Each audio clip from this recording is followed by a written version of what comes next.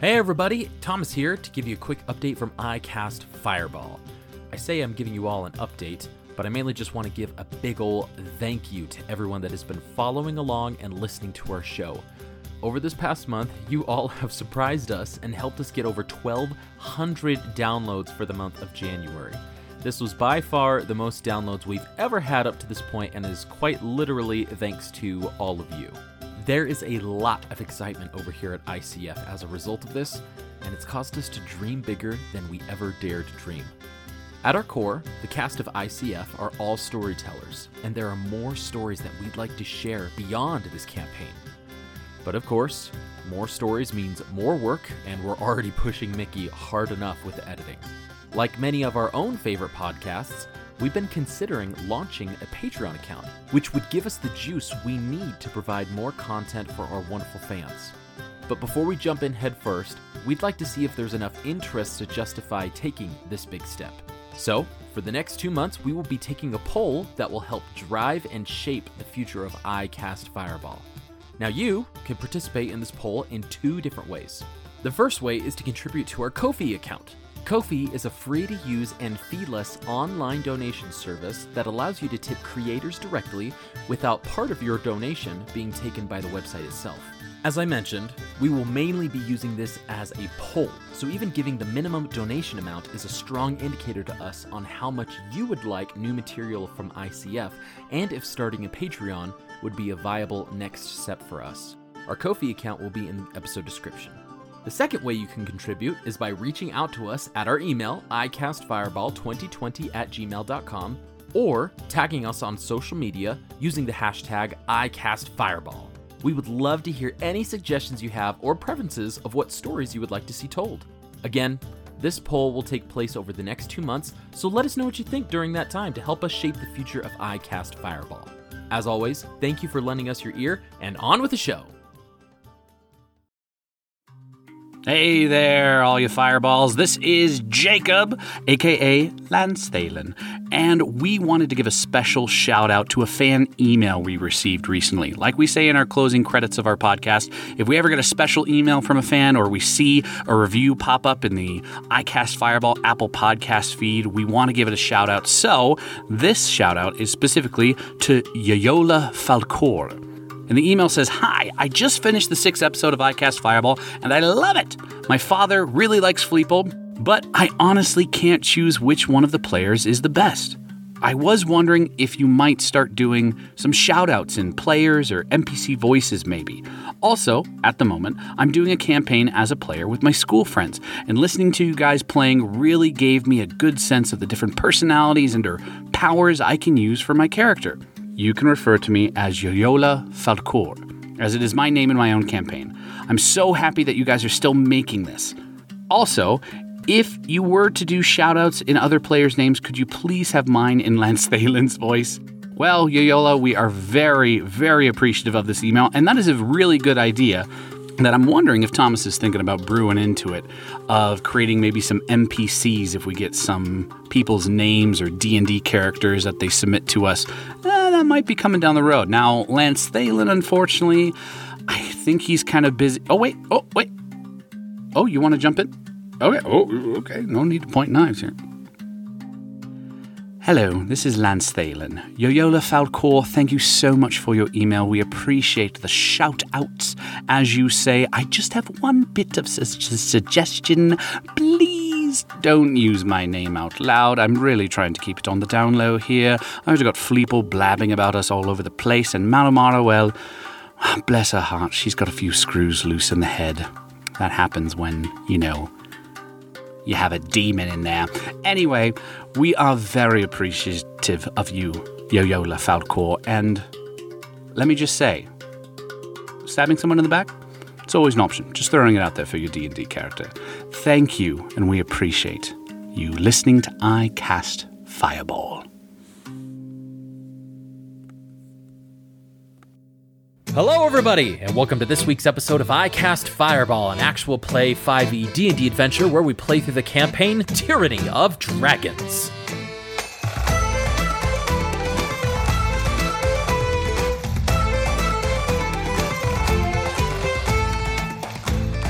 I'm Thomas, your DM for this adventure, and around the table we have...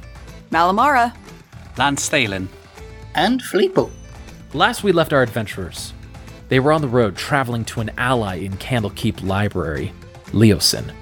Now on the road, the Jank Squad had an opportunity to share more about their past and what has motivated them all to be where they are at now in this moment, together as a squad, heading westward toward the majestic library. Now, after a crossfade transition, we found our adventurers picking up the pieces after a battle and an interrogation with an alien-type humanoid creature. Around this time of the interrogation, Mal, looking at the surroundings, Lance and Fleeple express some concern over Malamara and these enemies that appear to be targeting her specifically. Getting little information from both their prisoner and from the note that prisoner wrote as well, they ventured forth to Candlekeep after a good night's rest.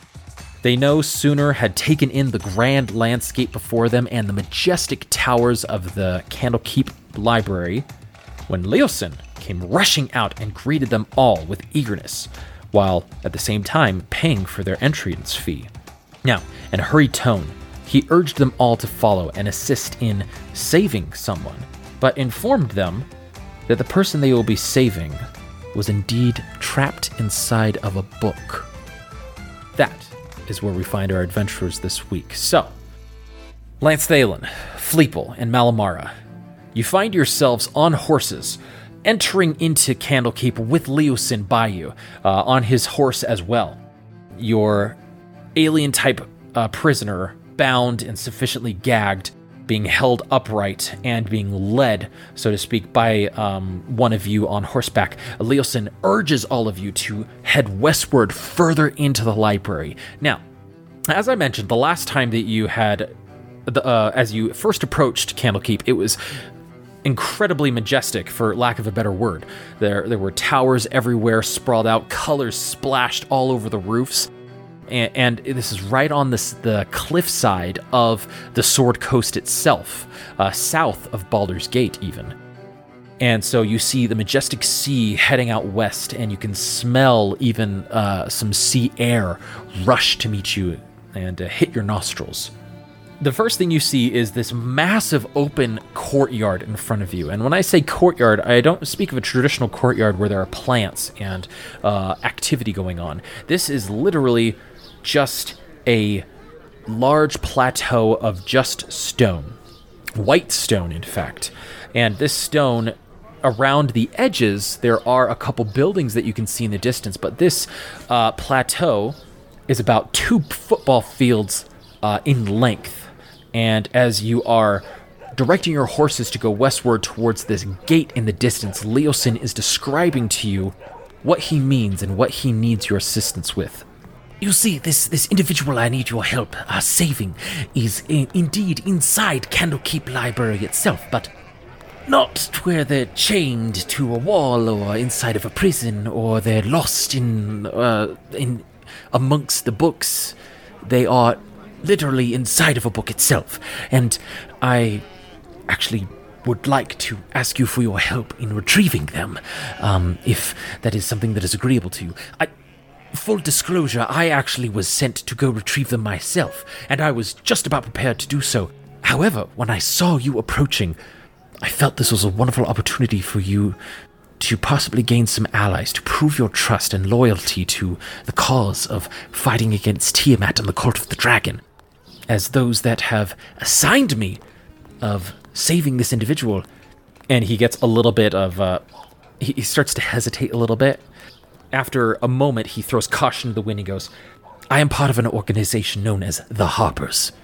And this organization is quite old and its main focus is to restore balance to the world. Balance against evil forces, balance against tyrants, balance against a particular race, to maintain the delicate balance that we've been able to find in the Sword Coast over all of these centuries. And they've assigned me to retrieve this individual from the book. But if you can do it, improve your loyalty to helping out a friend and ally, I might be able to give you some sort of reward and bring you in closer to the inner circle, if you will. And at this point, you are approaching the gate on the western end of this courtyard. And this gate that you're approaching is... the distance that you were made it seem like it was just kind of it was a normal door, but every 30 seconds as you're approaching, it gets bigger and bigger and bigger and bigger, and it is bright emerald and shining in the sun as it is glittering down. This is the Emerald Door, which is well known and well talked about at Candlekeep Library, as only a select few non-Candlekeep Library employees or workers are allowed passage through into the inner sections of Candlekeep itself. Leosin turns to you. I know this is quite sudden. This is quite a brisk situation I'm throwing you into. Is this something that you feel that the three of you could take on? So your friend then is quite small. There's like a book that's hollow, and we just need to open up the book to get them out. Not quite so literal. Well, it is kind of literal at the same time. This... You're worried about paper cuts, aren't you? You don't want to get a paper cut, so we have to do it, and you have a history. I get it. I knew many people who just unfortunate with paper. I wouldn't be in a library if I was afraid of paper, necessarily. No, this person was sent into this book. Let me give you the long and the short of it. There's an individual, and he gives this accounting of this whole situation. And I'll paraphrase here and give you the information that you find relevant, but feel free to ask any questions that you feel might also be relevant. As he's giving all this information to you, he's leading you past the Emerald Gate through columns and columns of books and individuals and these long-robed workers as they continue to walk through Candlekeep itself. Sorry, Thomas. We left our horses and that prisoner somewhere. Is he still with us? What do we do with all of our stuff if he's leading us through the courtyard into the Emerald Door? Excellent point. So as you get to the Emerald Door, Leosin just kind of whistles, and somebody from one of the buildings that has been making their way towards you, they start to jog over, and it's a woman, a elven woman in similar robe and garb, and he goes, "Take care of their horses and make sure that this individual does not leave your sight. They are no food, they are not allowed food or water, and they are not allowed any purchase whatsoever from their bonds. Would the three of you find that agreeable?" Nods, yes. I suppose so. Excellent. Then we haven't a moment to lose. And he rushes you through the library, and he tells you of an individual named Vargan. Vargan, a well-known person who was a member of the Harpers over 200 years ago. And over 200 years ago, they actually did quite a lot of good and brought about a lot of peace and forwarded the cause of the Harpers quite drastically. However, in their quest to shirk off evil and to bring balance to the world, he was actually poisoned, but a very untraditional poison plagued him. He was poisoned with a curse, if you will. A curse to where he saw all those that were closest to him as enemies, and everybody that got close to him from then on, he thought were trying to overthrow them, including the Harpers. And because this individual was so powerful and so prominent inside the Harpers, started to wreak havoc within the organization and to undo the good that they had done. The Harpers thought it best in their interests to, although this individual had been turned, it was not their of their own volition. They had been poisoned with a curse that, unfortunately, they had no remedy for at the time. And so they thought it best to seal this individual away into this book until a cure was found. Thankfully, after 200 years, the cure has finally been found, and that cure has been siphoned off and put into a dagger itself. And at this point, Leosin, he unwraps a cloth and hands it to you, Fleeple. This pretty simply made dagger, honestly. It only has a wooden handle and a really short blade.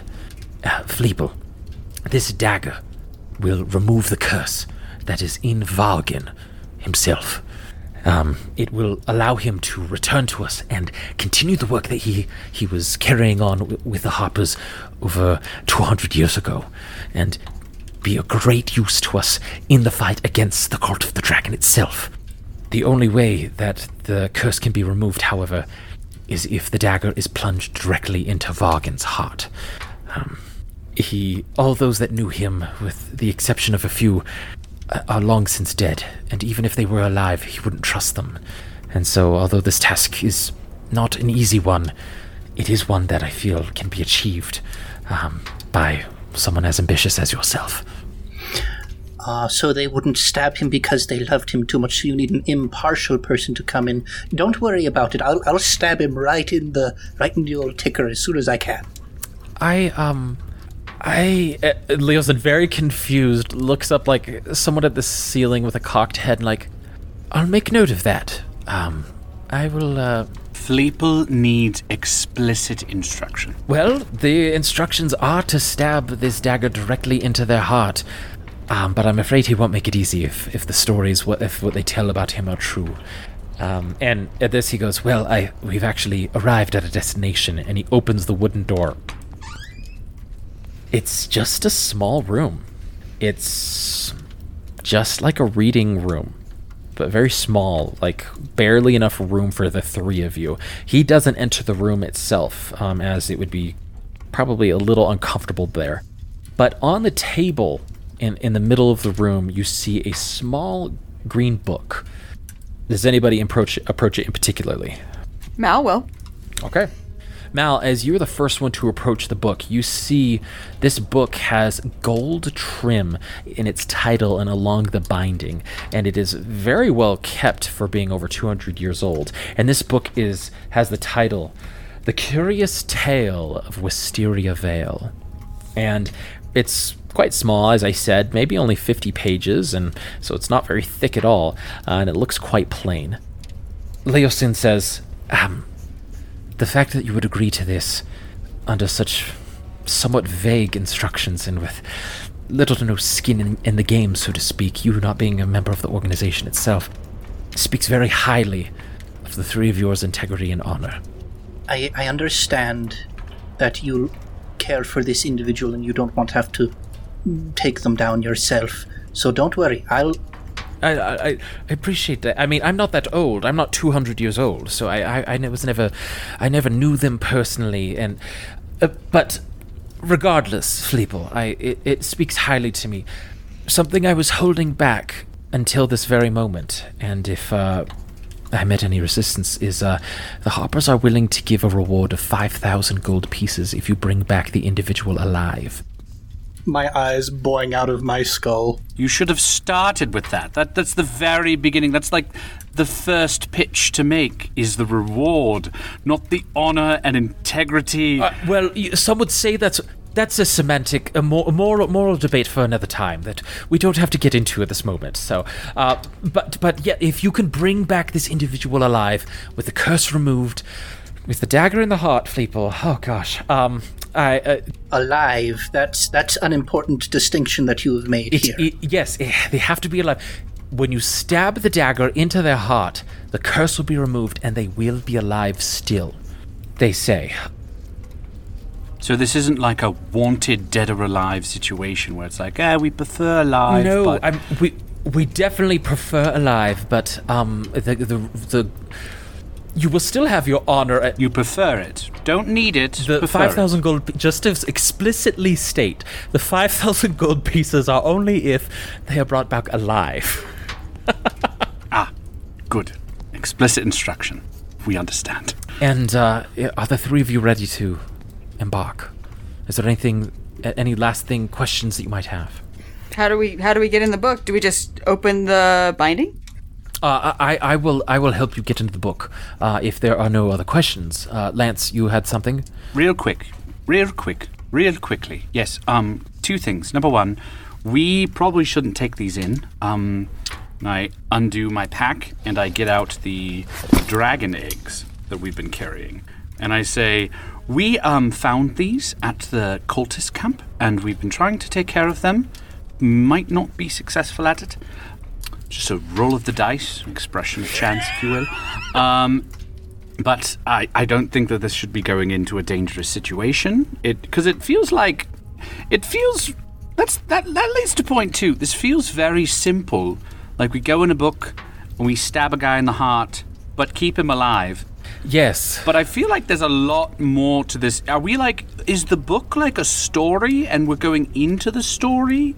Or is it more like just a void that is just he's there? Or is he like creating the story with his mind and it never ends? And you look over at Leosin and his eyes are wide looking at the 3 dragon eggs that you've handed to him, and he's like, I apologize, my mind was elsewhere.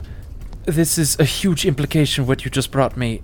And as I dropped this request on you, you seem to have dropped something into my hands as well, and I'm having a difficult time processing this. Well, it's just a fair trade, really. Agreed. It's probably best if you just experience... let me show you how to get in. And he goes over to the book, opens it, and as he opens it... That didn't answer anything! As he opens it, he points to the title, and aloud he says, Harpers at Twilight. And he looks to the 3 of you and goes, good luck. Lance, before you can reach out and ask a second question, the 3 of you feel this tugging against your bodies, this sensation, and you look backwards in the book, the pages are starting to flap. And there's wind that seems to be coming out of nowhere, and Leosin closes the door behind him, and the 3 of you just feel this whooshing sensation.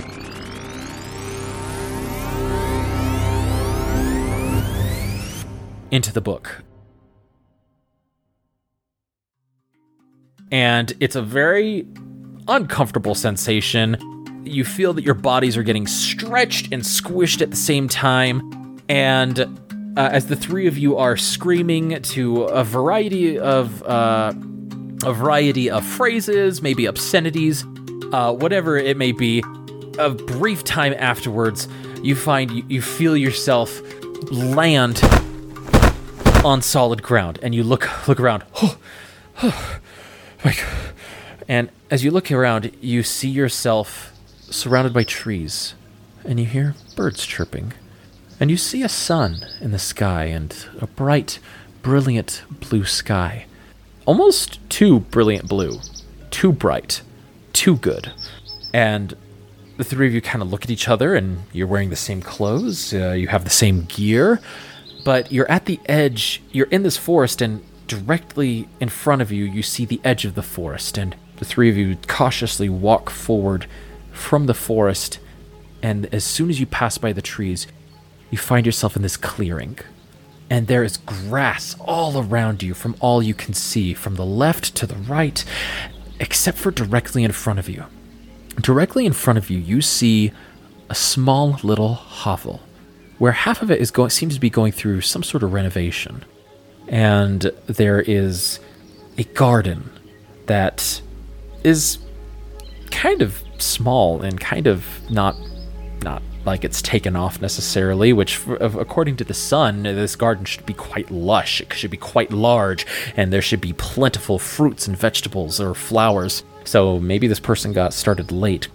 But probably the strangest thing that you see directly in front of you, you see a human male with black hair, bright blue eyes, and a smile like it could be from it is a brilliant, bright, flashy smile. And this individual, as they quickly look over to you, the wind catches their hair and blows it back, and they're holding a lute, and their clothes are very flowing and billowing.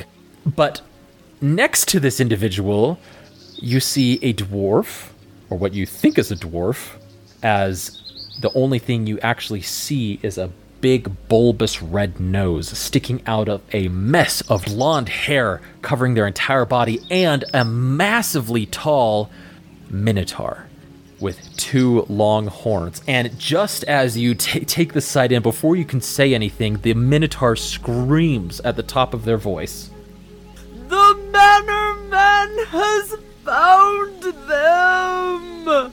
Morty, the hallucinations are coming back. That's right, everybody. We have 2 guest stars on this week's episode of iCast Fireball. Let's go around one more time and introduce everybody properly.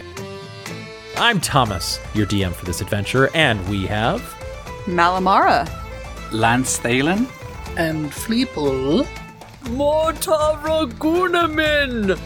And Brick and Bertham, but you can call me Brick. So we have our friends Heather playing Mortar and Caleb playing Brick here. Heather, Caleb, welcome to the podcast, iCast Fireball. Good to have you both here.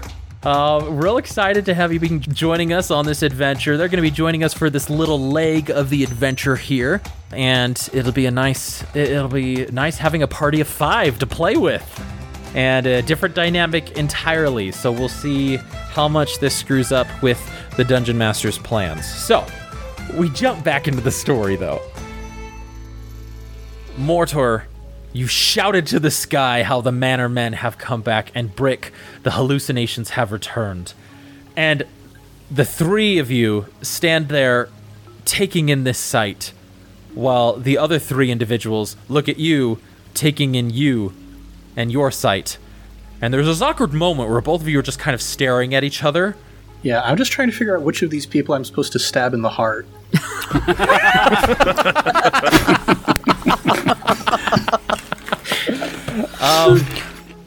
As there's this awkward, like, palpable silence between the 3 of you, like some of you mid-step, the bard plays his loop. My! Looks like we have some additional adventurers joining us in this grand adventure before us. And this bard literally floats over to the 3 of you at the edge of the forest and says, "Yes, it's been quite some time. It's been some time since adventurers have come, and you are here to join the... No! If you could see Brick's eyes, they would be rolling back into his head. He can see his brain right now. I lean over to Fleeple and go, "Stab him, please." I've only got... Well, no, I've got more than one dagger. I don't have to use the special dagger to stab this one. Mortar is actually going to get up and run towards the group as he says that. Terry, not no! Okay, what's your intention as you're running towards the group? He's going to try to scare them away. So he's going to look like he's bull rushing them. Okay, with these massive horns coming out of this Minotaur's head, just... Not now, Terry! rushing towards the 3 of you, trying to intimidate. Mortar, go and roll an intimidation check. I definitely think that he's going for Terry and that this is what I've dreamed of for years. So I am joining in on this and I'm going to tackle Terry. Love it. And then I will allow you, Brick, a attack roll. Since you're not using a weapon, don't add your proficiency, but you can add your strength. But the Jank squad, the 3 of you, are having this massive Minotaur run up to you. Mortar, what did you roll for your intimidation check? A 9. A 9. I think we also think that the Minotaur is going to tackle the bard, and we're probably just like, yeah, this is good. And so Terry is just floating in between all of you, not worrying about, he's describing, you see, they don't enjoy my performances like they used to. When they first came here years ago, they used to cheer and yell for me. And this Minotaur's charging towards the bard. And it's not a very threatening charge, I'll say. It's very passive. You don't feel like you're in any danger, but you still have this 6'7" creature with massive horns coming in your direction fairly fast, but you all just slowly step out of their path necessarily so you don't get trampled. And just at this moment, Terry looks at both you, Mortar, and Brick and go, "Oh my!" And just as Brick, what did you roll for your attack against Terry? Hold on, I totally forgot. There it is. I've got the grappler feat. Oh, honey. Okay. You have been planning this day for years. So what did you roll, Brick? Oh, the gods don't want me to grapple this guy, I guess. Even with my advantage, I still only rolled an 11. Because I want this bard to suffer, I'm going to point out that grappling is not an attack roll. It is an athletics or acrobatics check contested by the grappler's athletics check. And I'm really, really hoping that this bard has crappy athletics and or acrobatics. He rolled a 6, so... Oh, honey. Thank goodness. Okay, so if it's an athletics check for me, then that is a 15, my friends. Okay, so as Terry's describing, and Mortar, you stop just short of Terry. Brick, you just breeze right past Mortar, and you just jump him, and you tackle Terry directly in the dirt. And so he's describing to the Jank Squad, you see, and his face just eats it and skids into the dirt a good, 3 inches before stopping. And he goes, "You can let me go, Brick. Let me go!" I can't tell you how long I've wanted to do this! And I will pin him down by making another grapple check with my grappler feet. okay, he will roll another. As this is happening, and this Minotaur, even though Lance is shocked because he's never seen one before, but he's not very intimidating apparently, and this collapsing ruckus, I'm just gonna look at both of them, look at Fleeple and Maomara, and step over the two who are tackling each other, and then just start walking toward the house. Just this is a weird storybook. I'm just gonna keep going. Brick, what did you roll for your grapple? That's an 18 to pin him down. Yeah, he got a 17, so he is sufficiently pinned. And he goes, Brick! Let me up, Brick! Brick, I have stories to tell. I'm the narrator of this story. Gosh dang it! I'll tell you a story! Let me help these adventurers. Oh, and as this is going, Lance, you start to move, and Fleeple and Mal, you're welcome to join as well. But Mortar, you'd like to do something?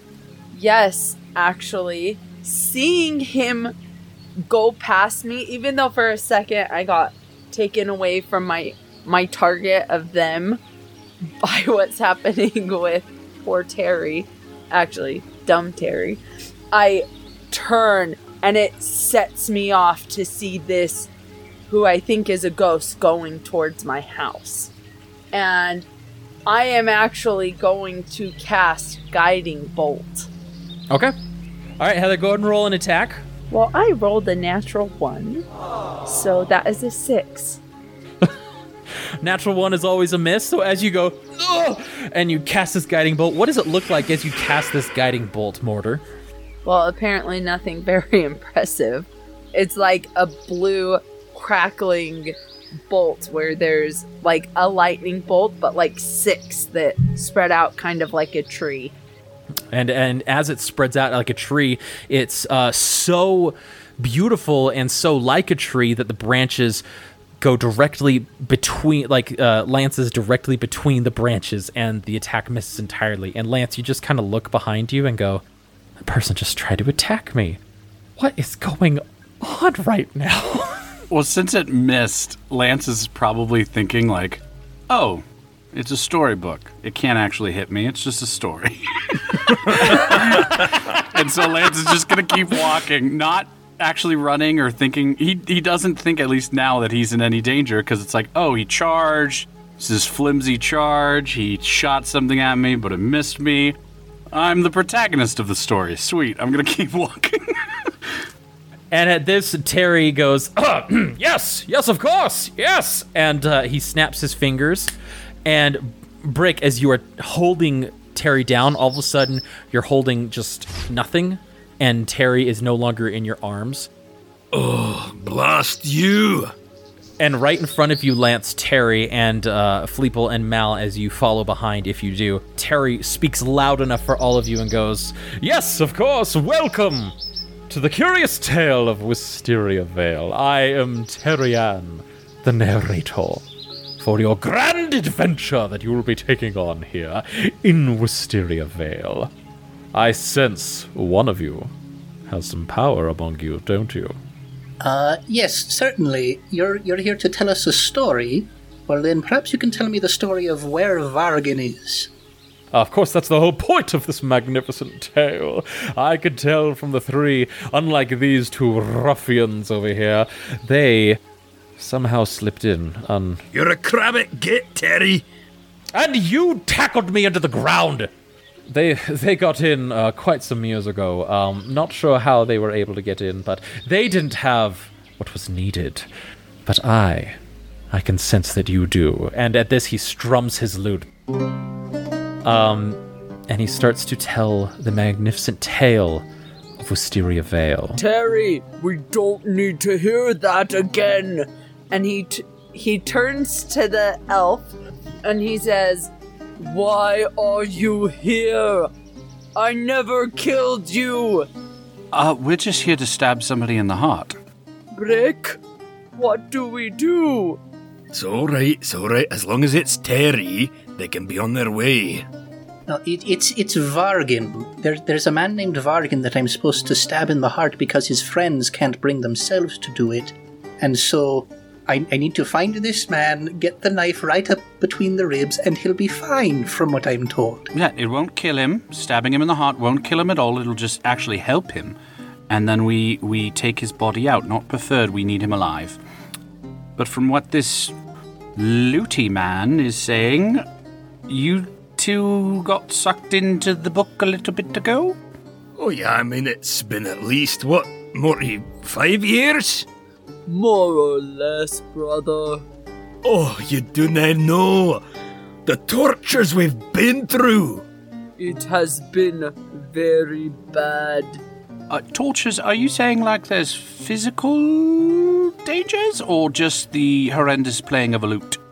I get right up in his face and you can finally see my eyes bugging out through my mats of just curly blonde beard, hair, eyebrows, all of it. And my eyes bugging out, I say, the psychological tortures. Every day the same. The rebirth happening who knows when. And Vargin, he was honored amongst the Harpers. He was the trusted advisor. Mortar is gonna shove Terry. Terry just gets shoved off. It doesn't deter him. He keeps singing as if he's on this rote track that needs to finish for some reason. And so nothing, as you try to interact with him, he just seems to keep moving no matter what, and just keeps singing this song. But the rest of you have this conversation over the din of this song. Unlike everyone else in the book currently, Malamaro will walk over to Terry and take a seat in the grass in the lush, enjoying the sounds of the birds and the spring, and listen to the story, because she knows that stories have an ending, and that's probably where we want to go. So while they're all arguing about details of the book, Malamar is actually going to be listening to Terry's story. I would like to try and offer him some gold to just tell us the story instead of singing it to us. Go ahead and roll a persuasion check to see if you could stop him and interrupt him mid-performance to just get to the point, so to speak. And the DM won't have to sing all of the bars that he's written out in this episode. You got this, sport. You're going to take that away from him, Ned? Yes, and that choice, Ned. My 22 persuasion is going to take that away from me. Oh! So Mal, you going over and listening, you actually get a few bars, understanding, confirming the things that were told you in Candlekeep Library. But for secrecy's sake, Vargin was kept away. And then Fleeple comes up right behind you, and Fleeple, you pipe up, and Terry briefly stops and looks towards you. Oh, yes, scaly one. Would you like me to repeat anything? 5 gold to just keep going, but just tell it to me. Just tell it to me. Just let's make this simple. Oh, all right. He quickly snatches the 5 gold. And as he snatches the 5 gold, he kind of goes, and he whistles, and a little canary bird comes in and drops on his shoulder, and he goes, Put this in our stash, please. And the bird just kind of... Brick is just staring in awe at the fact that he could have been bribing Terry this entire time. And he goes, yes, well, Vargan, as you, I'm sure, are aware, was trapped here in this demi-plane of Wisteria Vale until a time when his curse can be removed. Vargan is in the manor over there, and now that I believe one of you, and Terry kind of like goes through the three of you, like with a finger, kind of like a divining rod, like to try and like, and then he stops on Fleeple and points to you. I believe you have the item that is needed to set Vargan free. Is that true? Fleeple doesn't like how presumptuous and extrasensory perceptive this guy is. How he just like divined that apparently I have it. Is there like a way that I can figure out what's going on with this guy, how he knows I have the dagger? You can roll an insight check. And just right in front of him, I pat myself on the back. You got this, sport. Getting a modded 20. Modded 20.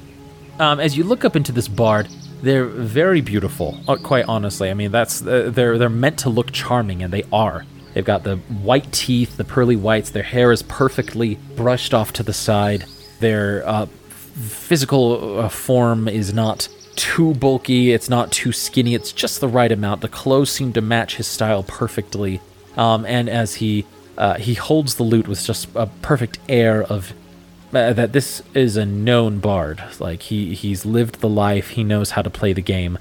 But there does seem to be some sort of knowingness to this creature. Like, I mean, and they themselves have stated that they're the narrator of this book. But you can sense that, like, there definitely is some sort of intelligence to this creature. How far that intelligence goes, maybe is this just simply part of the story? It's hard to gauge. It's hard to know off with the 20, but that's what you're able to glean from your insight there. Now, Brick and Mortar, this is very unusual behavior from Terry. Brick and Mortar. There it is. Now he gets it. There it is. While we're on the topic, I just need to ask, is Terry's last name Kata, if we're going along with this stonework theme? It is now. Yes, and it is now. Terry has been acting the same for years. Every single day has been acting the same for both of you. However, today, Terry is seeming to have found a new track, if you will. They are interacting with these individuals a lot different than they have between you, Mortar, and you, Brick, for the 5 years that you've been here. And it reaffirms that today is a momentous day that you had experienced earlier this morning. I told you, Morty, good things are happening today. Maybe we should take them to the manor. Yes, the manor. As I stated, he is in the manor itself. That is his personal domain while he is here in Wisteria Vale. And although he was welcome to leave it, he chose to remain in seclusion for... Terry? I'm describing to these new adventures here. This whole time you knew who was in the manor? Of course I did. I am the narrator, after all. My whole purpose and existence here is to know what goes on in the book. I've asked you 1,200 times. He comes over and touches your shoulder. Of course you are my best friend, Mortar.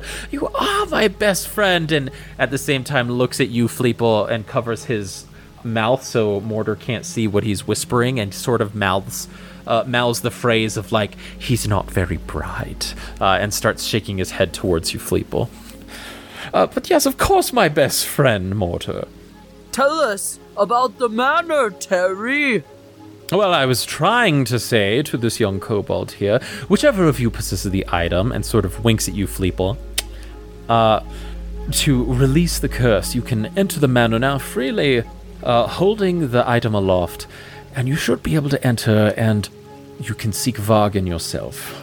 But first, and sort of like claps his hands, you need to prove that you are worthy to enter the manor itself. And so a test for our young adventurers here. A test! And he starts to bellow out. A test to show that Wisteria Vale, they are the true adventurers to save Vargan. Fleeple, give him more gold so we can get past the test.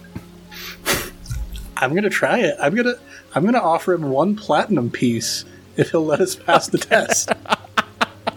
Go ahead and roll a persuasion check then. The DC will be a little high here. This is in his programming to proceed forth as he's going to here, but we'll see what you roll. Remember, Thomas gave us all inspiration last time. Ooh, he gave us inspiration. Yes, he did. So that's not just an 8. That is... Thomas, that's a natural 20 plus 4 on my guidance plus 1 for 25. Oh. Jacob, thank you so much for reminding me about that inspiration. You're welcome. I don't want to be tested. The DC was 22. It was very hard. It was very high. This is in his programming to do so, to test.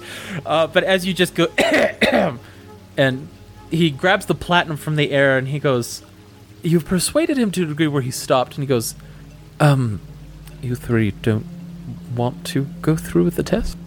Maybe tell us what the test is first, and then I guess we'll see. Well, it was going to be a battle of strength and to prove your worthiness and. None of us. Well, Malamara is strong, but I'm not strong, and Lance is not strong. Look at how spindly we are. Are you sure about that? And he just points to each of you, and at that point, my players, you haven't realized up to this point because you haven't really needed to use it, other than the checks that I've been making you make. And I apologize for not telling you earlier, but all of you are actually now at level 10. What? For the next little bit here, Fleeple, Lance, and Malamara, you find your characters have leveled up magically to level 10, and you have renewed strength, you have abilities you didn't know, speed and quickness maybe you were unaware of, and my 3 normal players here, don't erase your previous stats. This is unfortunately going to be just for the next little leg of the adventure here. So you might want to do a screenshot of what your stats are right now, because we are going to be going back to these stats at some point in time. So don't just erase everything and start anew. You're going to be going up to level 10, but it's not going to be, unfortunately, a full permanent change here. So, but Malamara, as you look at your newfound power, you're like, oh, and you try to you feel that rage and you go to reach for it. But as you feel yourself leaning towards that direction, you feel this voice in your mind sort of grab you and go, now just hold on a minute. Let's see what you're capable of. If we go this direction. That is the condition I'm going to put on you right now. I'll just go up 5 levels in Warlock. I won't take any more on Barbarian then. And so, Terry looks at all of you and says, are you sure of that? When you feel and notice the power that has been injected into you, so somewhat unwillingly, but it's also welcoming for some of you, and you feel that you have more capabilities, more spells, more power, more a different possibility, almost like as if you were living a different timeline here. With, of course, Malamara, the voice guiding your timeline still, seeming to have a grip upon you, urging you towards a particular goal. Why? Could be that they just want you to follow them. Terry comes down to you and floats down. It's odd now. Mortar and Break, Terry has never really floated up to this point. They've just been this being that has followed you around, but now that there seems to be some sort of purpose and that the story has begun in Terry's mind, they seem to be floating quite frequently here, which is a little unnerving. But this creature floats down to you, Fleeple, and says, You don't wish to go through the tests? So I see that you're trying to be emotionally manipulative of me at the moment. Tell me what the tests are, and then we'll figure out whether we want to do the tests or not. Oh, you were going to fight a lot of people and things, and you were going to experience your newfound power in a somewhat safe environment, and you were going to have an opportunity to prove yourselves, but you see right through my ruse. Question. Are we going to have to do all those things you just described, but in the mansion or the manor later on as well? Yes. We always get hurt in the manor. We get so close and then it's like it's just whisked out of our grasp. Yeah, we can pass the test. Let's pass. Yep, no test. Let's just move on. I only have 2 5th level spell slots, you know. Lance just looks within himself and goes, "Oh my gosh, I know what that is now." Oh, he's finally joined the magic team. Terry goes, well, I don't know what's happening in the manor. I mean, of course, I'm the narrator of the story, and you see Terry's face get a little bit worried, and he goes, look, I'll level with you. It was about, I know everything that happens outside of the manor. And I used to know everything that happened inside the manor until a few years ago. Until this rebirth business started to happen, as this young nose person likes to point out here every so often. Something has blocked my connection to get into the manor. I can't go myself. But the magic of that dagger, and points directly to Fleeple's pocket, should get you in without issue. That is the whole purpose of this plane here, this demi-plane, and that magic will bypass anything that is blocking entrance into the manor itself. Well, I suppose we can go ahead and give it a try. You're sure you don't want to go through the tests? And this person is very obviously giving you the puppy dog eyes. They're very obviously, they know how to be manipulative, and it's very much like they're pulling, like the heartstrings. The tiniest violin is literally playing in the background. You hear it coming from nowhere, and it's just playing around you as they start to sob and very well. And they float over to you, Lance, and they try to grab your scarf to to dab some of their tears. I will stab your heart out if you do that. I like you too. Very well then. Seems everyone is becoming friends. Except for me. I'll just go over to the alley cats, as they understand me. Very well. No tests. And they just sort of walk away very over dramatizing their tears. And I turn to all of my friends and I'm like, you know what's best about this is a book, so he's not real. So I don't have to feel bad. I know he's not real, but I still feel disgusted. I mean, it's taking a lot of self-control not to use my shiny new 4th and 5th level spell slots on him. He's disgusting, all right. Like our good friend Mortar said, we're going to need to save our resources for when we actually get into that manor. So you all have been in this book for 5 years. What got you in here in the first place? Oh, that's a funny story. Go ahead, Brick. You tell it best. Alright, so... I mean, we were fairly new clerics, searching, trying to redo the wrongs we'd done in our lives. And we were good at it. That's right. And found ourselves in that library and really just found this book on the floor. And Brick said, Mortar, you've always wanted to learn to read. That's right. And it was just laying on the floor there, and we thought, hey, why not start with this one? And poof, we're in. I don't know. Yeah, I don't know when that was. I said it feels like 5 years, maybe 6, 7? I've no idea. It was a fortnight and a half ago. See, it could be that too. Are they telling the truth, or are they skipping major parts? Can I tell? I mean, you can roll an insight check with your new abilities. Natural 20. With a score of 28. Wow. Yeah, these two brothers, as they call themselves, yeah, they're on the up and up. Gosh, they just got trapped in here for reading a book. So you are just the most unlucky people ever. You can say that again. Yeah, what was really unlucky was how we got into the library. We were just trying to help people come see the light, and they said we must be liars and brought us in with knives to our chests and told us not to move. So we decided to read. Wow. That just sounds like a bad time. I'm sorry to hear about that. It was a while ago. I'm over it. We forgot it all. Well, so you've been in the manor, and you say you've gotten close to the end of it?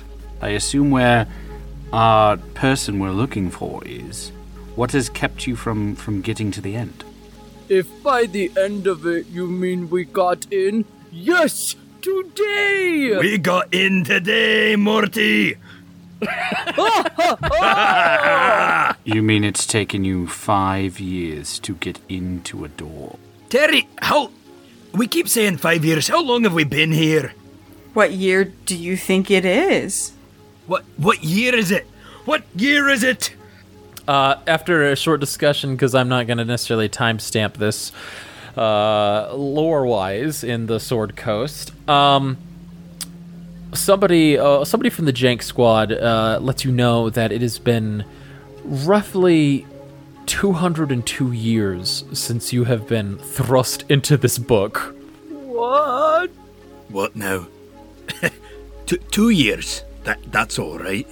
I give Brick a hug just around his dwarfy body and just hold him for a little bit.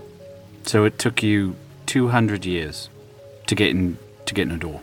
This is great. Not to get into the door, to stay inside the door. We got in lots of times. It's sort of a big black void in there, and there's a creepy voice that'll talk to you and then shunt you out. And then send visions into your head of people you killed because you killed mercilessly for so many years. That's, Morty's got a guilty conscience, but, anyway. Wow. Just wow. Alright, well, let's get this show on the road. I assume... It seems like this is the day that you get free. So, let's go and let's stab this man in the heart, like I've been itching to do ever since we got here, and we'll get you all back out into Candlekeep, lickety-split. That sounds wonderful, little man. Do you know how to get out of the book? 'Cause we have tried. No idea. That is a good point. I think it's just we stab the man in the heart and keep him alive, and the book will kind of shunt us out. Leoson's out there. He'll make sure that we're taken care of. I'm really... Leoson has really lost a lot of cred in my mind. I mean, he was, fine, but now he just threw us into a book without giving us any really pre-warning about what we're facing. And we did dump 3 bombs into his lap, essentially. So he's a little emotional at the moment, I would assume. But he wanted those bombs. While this is happening, while you're all walking and talking, discussing and getting to know each other a little bit more, as you crest the hill, this hill seems to go on forever and forever. But then, even though it's midday, you see as you cross over the hill this beautiful sunrise just gleaming over the town perfectly, almost like it's the entrance to a very popular film that was animated about a princess who falls in love with a beast. And as you crest over this hill, you hear just this music start to play in the background while all of this walking and talking is happening. And this town appears sort of almost materializes before you, and you see somebody walking out their front door and stretching their arms and walking and opening up their windows to open shop. And you hear this lute, bring, and Terry's there playing the lute again and say, progressing forward, I see. Well, I think it's fair I introduce you to Wisteria Vale here. And he looks at you, Fleeple, and goes, no amount of money is going to stop me this time, young one. I'm just going to ignore him and pretend that he is not there and just keep going along. and I'm gonna find the baker with his tray like always, and try and buy some pastries. And there is a baker, and this baker, as you approach them, this baker goes, "Ho ho ho, young one, you better watch where you're going," and actually oddly walks past you, and then like 5 seconds later comes up behind you and goes, "Ho ho ho ho, young one, better watch where you're going," and passes you again, and does that every 5 seconds. As all that is going on, Brick is just walking next to you guys and pointing like a stage manager at each of the places that like people come out of windows and then go into doors and cue this, and like something falls and breaks and people clean it up, and now the horse, and there's a horse that clops by, just very memorized on what is going on here. And I just point, I go, "Oh, I think that man's glitching." Guy's just walking into a wall. Yep, indeed. There is somebody who, because the 5 of you had to move out of the way from his normal path, and now is just talking to a wall instead of a person that is 5 feet from them. And so all of you are walking through just sort of weirded out. Terry's carrying on with his song. But you each have a purpose, and you each keep walking through and pushing through. And as you do, you see this town isn't that large. It's not that big. But you do see somebody say, a weaponsmith, a blacksmith, a vendor opening up shop in the middle of the center of the town, and then just in the distance, not too far off, you see this magnificent manor. It's one of the only buildings that is 2 stories tall. Everything else really just being a single story in this town. And as you look at the manor, there are people who are just methodically looking at all of you and going "Ah, well met, adventurer. Going to the manor, I see," walking past you. And another boy saying "I want to be an adventurer just like you when I grow up." And Mal, they've never seen you before at all in their entire life, and they're just saying these random things to you as you were walking through town, and all of you just... If any of these guys asks me why I'm not wearing shorts, then I'm going to just run all the way up to the top of that manor ahead of me.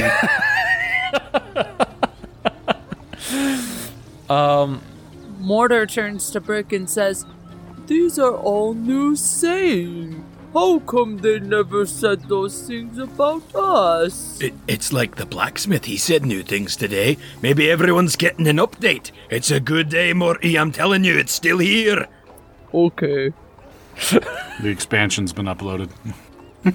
The patch. And so, with a smile, all of you head up to the manor. Now, this manor, as I mentioned, being 2 stories tall, is actually quite magnificent compared to all the other building, and it's got beautiful white stones surrounding it, beautiful stained glasses in its window, almost like a church, but more gaudy and more just about adventuring and the adventurer's life.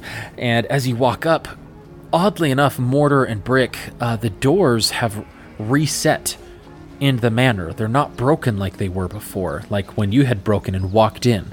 And as you walk up to this massive manor here, for our normal players here, they're very tall. I mean, they're about 10 feet tall, and there's not necessarily a knob to turn. They just have handles that you can push or pull to open.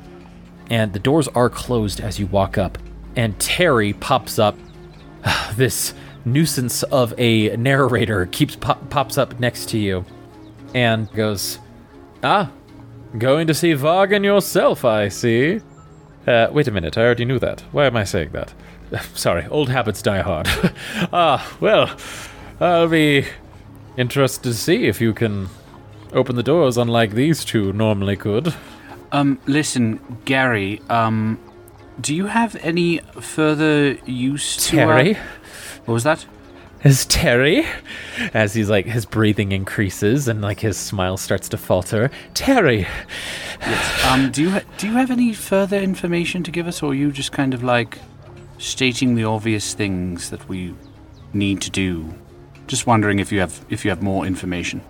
The only other thing I won't know until the doors are open, but I've pretty much given you everything that I know up to this point. Everything after you enter those doors is fairly new information. Got you. Okay. Thank you, Larry. Now that we're at the door, does Melamara's Eldritch Sight, her detect magic, does everything ping for magic because we're in a magical book? Or would something stand out about maybe the door or the manor itself? So that's a good point. Mal, as you have your detect magic up, every single person that you've seen in this book, including Terry, has magic resonating from them. Whether that's because they might have been constructs to keep propelling the story forward or whatnot, but none of the buildings actually were magical. However, when you get up to the door within 30 feet, the building itself, the doors, seems to resonate some sort of magic. And it just seems to be like buzzing in your mind. And it's just persistent as you come up to the door. So this is definitely new compared to the rest of the town. So, Mortar, Brick, is the door locked, or how did you get in earlier? We broke it down. So it was locked, you had to break it down. Yep. Always is. Well, today is a different day, apparently. And I'm going to step forward with the dagger in my hand and reach up with my other hand to grab the handle and try and open it.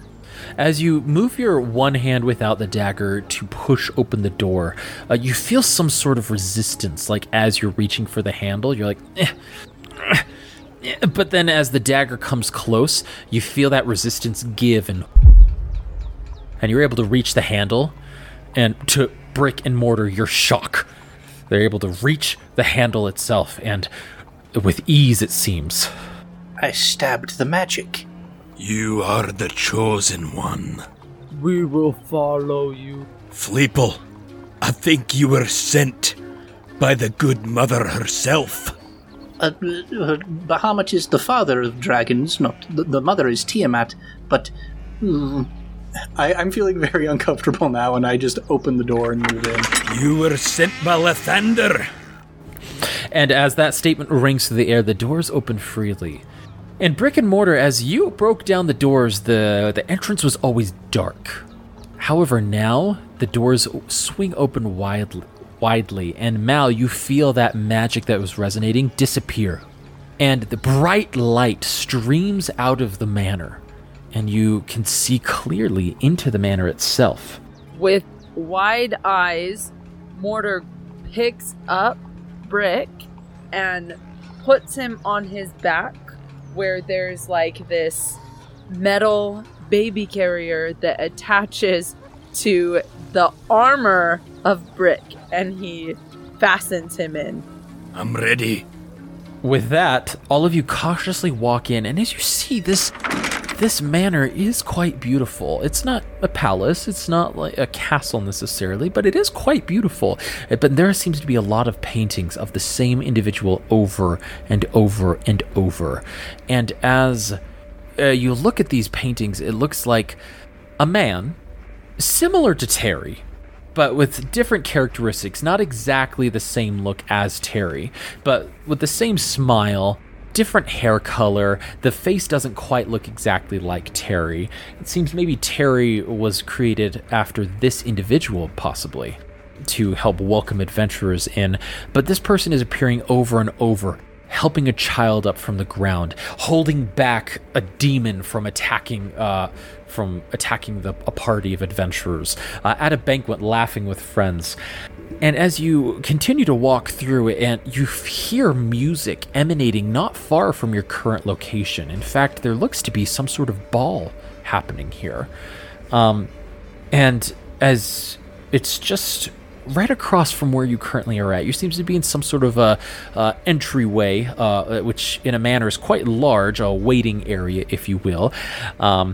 And as you are waiting there, a butler walks up to you.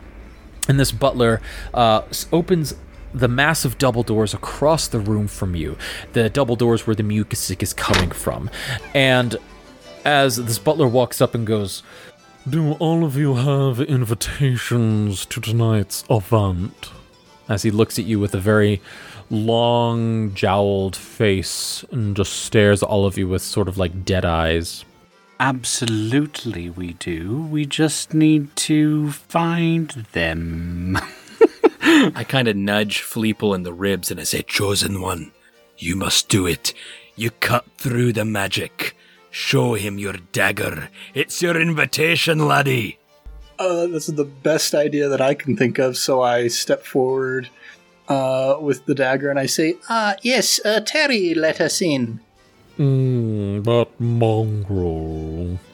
And he grabs the dagger from you, Fleeple. I don't want to let him take the dagger. Yeah, I'm going to just show it to him, and if he tries to get too close, I'll just kind of like when his hand gets within 6 inches of mine, I just start moving back so that it maintains 6 inches between his hand and the dagger. Well, he just starts to slowly lean towards it. So as you lean back, he leans forward and he goes, Very well. I will let the master know that we have additional guests for tonight's event. Yes, perfect. Yes, are there crudités at the event?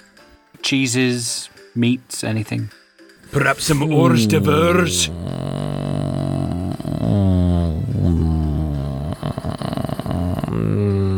One moment. And they turn around.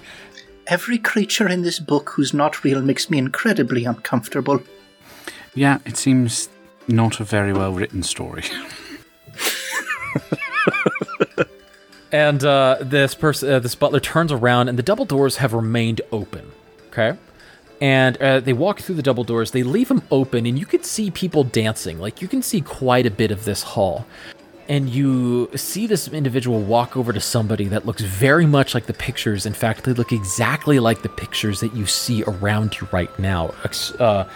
And you feel very confident that this is Vargan, the bard that you're here to see. And as Vargan looks over, he looks at the five of you from way, way across the way, and he looks at you and goes, and just as he looks as if he's going to beckon you, he actually turns into the ballroom and beckons someone else and yells something that you can't quite hear. But as he beckons them over, a creature that you are not expecting a creature you are not expecting moves towards Vargan into your view. And whether you know about them, whether you've seen them before, your blood seems to just turn cold as this massive orb is floating over to Vargan, floating in the air. No. With one single eye. Oh, no. Right in the center. They have blue, rough-hewn skin surrounding their entire body. No legs. No arms necessarily, but near the top, coming out of their head, are a number of eye stalks. And those eyes are continually shifting around. And they have one giant mouth directly under their big singular eye. And as this creature floats towards Vargan, teeth very jagged and toothy, Vargan points in your direction and goes, "Ha-ha!" And the creature looks towards you with its massive eye, and your blood stops. And the creature yells loud enough for all of you to hear. Well, if you would like to join us in the ballroom, you all are more than welcome to. Welcome to my domain. And that's where we're going to end tonight's episode.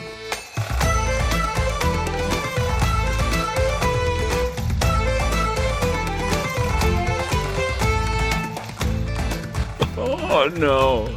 Thomas, just a question. Oh, no. Is that the voice that Brick and I know? Yes. What? Oh, my goodness. Really, Thomas? Really? Team at Beholders. Should have just been like, Terry, we want the test. We want the test.